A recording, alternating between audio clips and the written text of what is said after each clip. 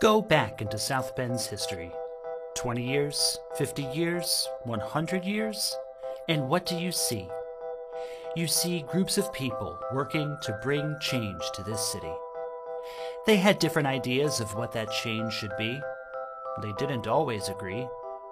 Yet, in every decade, there were groups of people for whom positive change was their life's work. This podcast, South Bend's Own Words, features the voices of people who helped make this city change.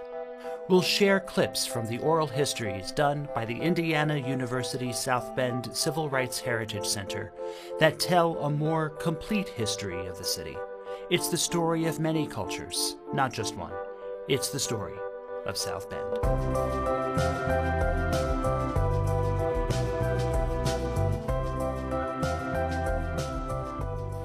Rebecca Ruvalcaba grew up during an era of great change in South Bend's west side. The daughter of migrant farm workers, she witnessed the growth of the Latinx community from early originators like her father, Benito Salazar. Rebecca's parents instilled in her a desire to learn and to serve. She adapted to a late-in-life diagnosis of dyslexia to earn degrees from Indiana University South Bend and the University of Notre Dame. She became a social worker, a director of La Casa de Amistad, and after earning her Master's of Divinity degree, served in various leadership roles at the University of Notre Dame. In 2018, I sat down with Rebecca. We talked about her roots in South Bend's migrant farm community, her growth as a learner and as a leader, and her continued passion for serving her community. And could you just state your name, please? Sure. My name is Rebecca Ruvalcaba. Salazar, I should say. My maiden name is Salazar. And in relation to Benito? He's my dad. Did your family come, where did your family come from? Well, it's particular history. My mom was born in Texas, but she was 1 month old when they came to South Bend. Her family had already started the migration in regards to farm work from Texas to South Bend. So she had her aunts and uncles that were already kind of established here.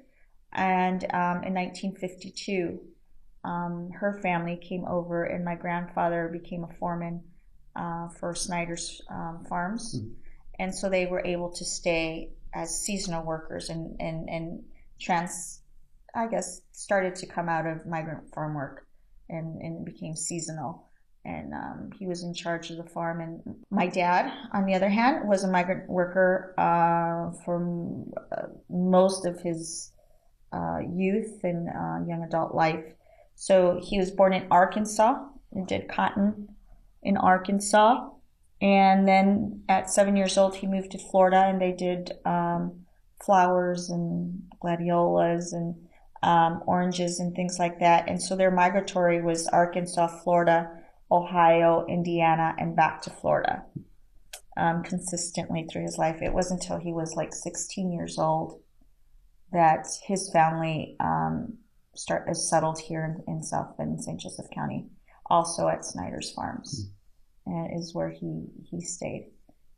And so they worked between Martin Blad and Snyder, usually in St. Joseph County. So they were able to make that transition from migratory farm work to, stable farm work here before you were born. Exactly. And when I was born, they had already, my dad had already settled out of farm work. He was working in a factory steel warehouse at that time. My mom had graduated from high school, Washington High School on the west side of South Bend. Did you work on the farms as well, or? I did. It was about 10 years old, I think was the first time that I worked. I worked in strawberry in Michigan and cucumber. And it was mostly because I was kind of asking my dad for constantly, I want to go do this, I want to go do that. And he just said, you know what, mija? Maybe it's time that we learn where money comes from. I just really came to realize just the value of a dollar and the hard work that is put into the food that comes to our table. And since I was 10 years old, I have not stopped working. I've always worked. And just in different things. But that being said, too, to be able to save is about being able to be also to help, because I would help with my siblings in things that they wanted to do. So yeah, being able to take care of my family as well. That means staying along. Because Western Avenue at that point was really starting to change too. Yeah, it could have been just at that time at the La Mexicana, which was on Western Avenue. There was just one Mexican store, and was able to just go in and buy my favorite candies, Mexican candies, or whatever that was, or to be able to go to a movie with my friends and things like that. We used to have a gentleman that used to make bread in his home and then go house to house where Latinos lived and sell from his station wagon. Oh, wow. I remember him showing up at our house selling pan dulce at our house. And then another gentleman in the back of his truck would come from like Chicago with things that the Mexican store wouldn't necessarily have, but he would come from Chicago in his truck and have just different things back there, like the limes and the bailes and just different things, just more particular. What were some of the other places? There was a restaurant that I remember, which is now it's over by the Four Winds Baseball. It used to be the Kovaleski. On the corner there, which is now the Granger Community Church owns that area there. Used to be a Mexican restaurant in there, and I remember that. And they're the ones that gave us permission to paint a mural there. My dad in the 70s with his youth group from La Casa painted this beautiful mural there, and I was there for when that happened. And but I remember that restaurant. And regrettably, it was painted over in the early 2000s. I understand. I want to go through your educational experiences as well. So you started school at? I went to Harrison Elementary School. Actually, I started at Oliver. And then that's when they started transferring like bilingual education and things like that. And then I went to Harrison.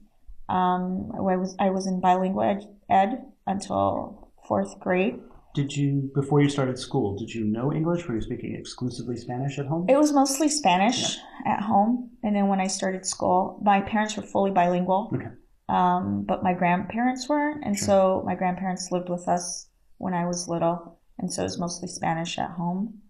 I went into bilingual ed, but bilingual ed was different than I remember back then. So it was more about maintaining our Spanish, but having an education in it. And so for 4 years, that's really what I knew bilingual education to be. It wasn't about assimilation or having people then learn English to be kind of assimilated into other, mainstreamed into regular classes in essence. Then I finished there, went to Navarre and Washington High School, graduated in 91.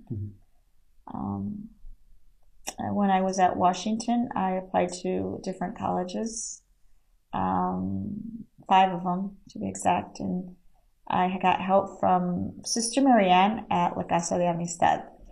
I remember, because it was often told to me, not by my parents because they were just so adamant about education, but just people outside of that, other family members, and just saying, there's just no way you're going to be able to go to those schools that you're applying to, like St. Mary's, Stanford, Colorado State University, IU Bloomington, and I think my 5th one was Brown that I applied to. And 4 out of the 5 I was accepted to. But I remember being told that it wasn't that I was going to be able to. I was in public education, Washington High School. Who was telling you that? Family members outside of my parents, and my parents were the ones just like, no, you can and you will, and so I got in, and I started at St. Mary's. I was there for a year and a half. There's just certain things. It just didn't feel like home for me. And that's when I went to IU South Bend. And I worked full time. One of the things is that I never wanted my parents to pay for my education. They just couldn't. And St. Mary's is a lot more expensive than IU South Bend, that's for sure. Way more expensive. Was that difference that you said part of the reason why St. Mary's didn't feel like home? At the time that I was at St. Mary's in 1991, 92, it was 5% diversity at the school. That included international students and domestic students. Wow. So it wasn't... Basically 95% white. Yes. And just the socioeconomic too.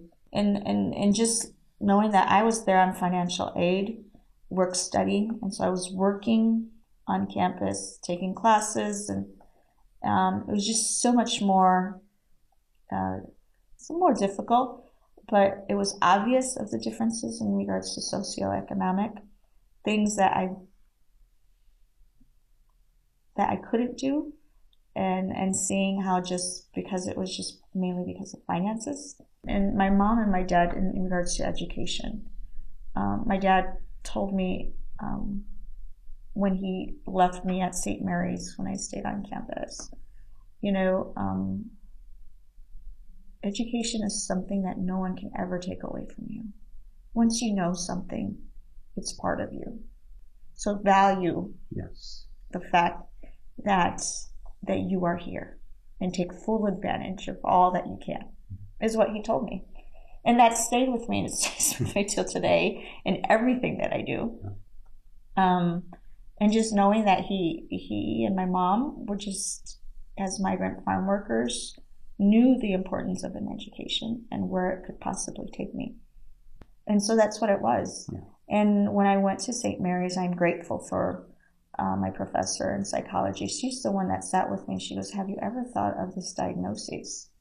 Let's do some tests and things like that. And I think you're dyslexic," is what she told me. It was my professor. And so, it was my freshman year there, and they taught me how to take notes differently, color coordinating my notes and different things like that. So it was awesome that I took from St. Mary's, which brought me to IU South Bend. So you earned your bachelor's degree at IU South Bend? Yes, in psychology. Yeah. Can you tell us about your experiences there? I mean, I know you shared a little, but I would love to hear you expand on that too. It was awesome. Yeah. I really liked it. I know I didn't get involved a whole much in regards to campus life and things like that because I worked full time. I valued the flexibility of the classes that were offered there. And that being said, I think being able to be part of such a diverse campus really allowed me to be who I was and who I am, in essence, and to grow in that. Tell me more about that. I think because I had freedom to express who I was as a Latina, as a Catholic even, and then having friends that, I had a friend that was Muslim, and to be able to talk, just freely in regards to who we were and to be who we were and through our classes was just awesome. And so I think that allowed me to grow and to be able to understand how, even though we're different, can still be able to work towards a similar goal. Contributing to how I grew up in my own family. Mm-hmm. No matter where you come from, there's still this value of education. Right. And I think it contributed to eventually being part of how I would serve in the community later in a diverse setting. I then went to work with the South Bend Community School Corporation and worked with the Head Start program. Mm-hmm. As a caseworker. I was a family specialist is what the title was. When was this? It was right after graduation, 2005. I started that August of 2005. I was there for a year and a half. So it was like January of 2007. That is when I started at La Casa. That had been this part of your life. Mm-hmm. And the job opens up to lead it. Exactly. Tell me more. Well, I wasn't looking for the job. They kind of came and found me, in essence. Who's they? The board? The board. Yeah. At that time, people on at the time? Jesus Rivera, Rudy Monterrosa, Margot Demott. And so I had a conversation with Jesus Rivera and also Lolita Anastasia that had phoned me if I would apply for the position. And the first thing I told her, I'm flattered, but no. Because she gave me a description of what they were looking for and everything. And I remember it was at a dinner or luncheon for, we would come together for Olga Villaparra and Ricardo Parra from Indianapolis. At that time, she had received an award at Notre Dame, and we were there. And there was a couple of the board members from La Casa and her, and it's like, why would you consider this? And they were telling me what it was, and I was like, no, I don't think I'm qualified for that. And I didn't. I wasn't, to be honest. I was looking for a person with a master's degree. I just barely had gotten my bachelor's. Looking for someone with experience in administration and things like that. I had no experience. I was a social worker, in essence, for years. Yeah.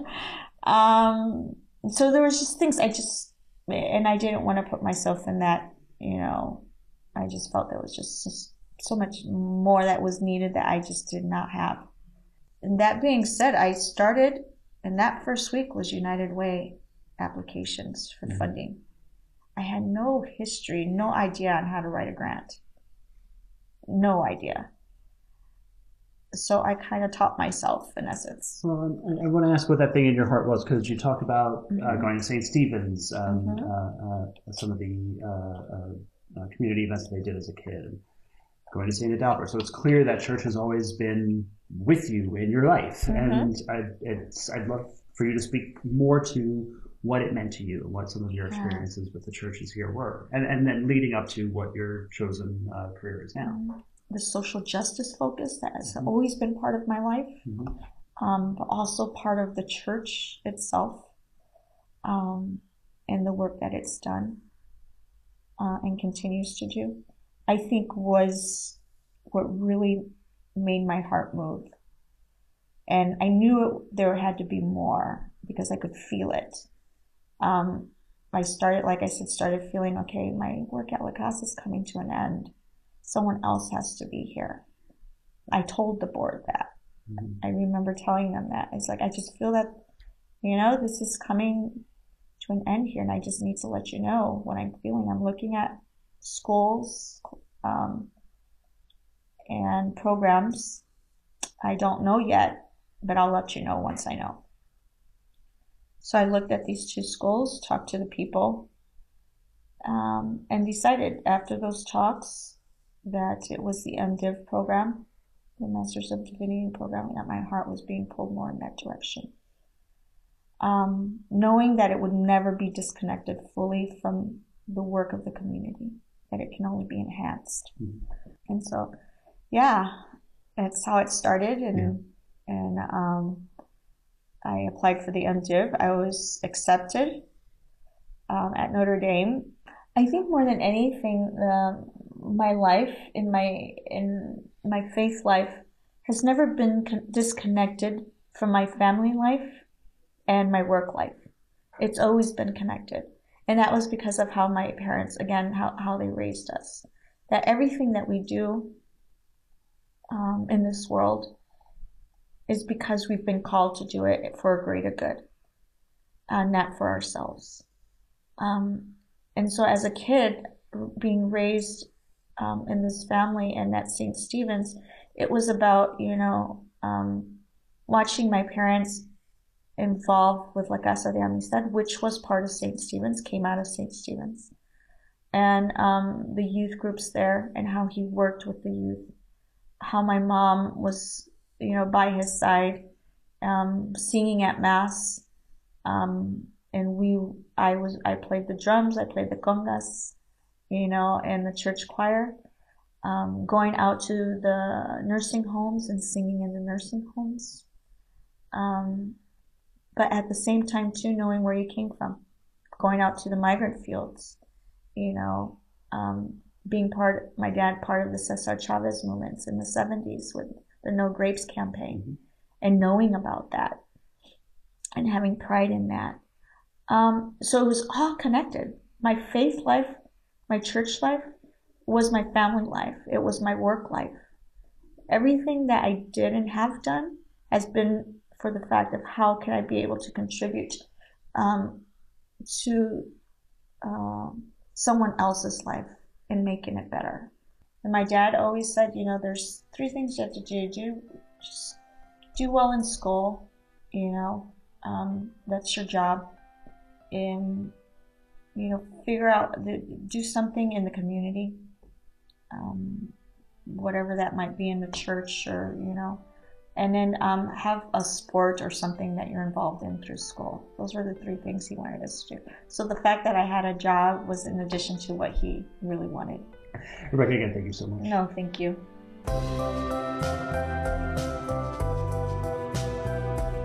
South Bend's Own Words was created by Kevin Tidmarsh and me, George Garner.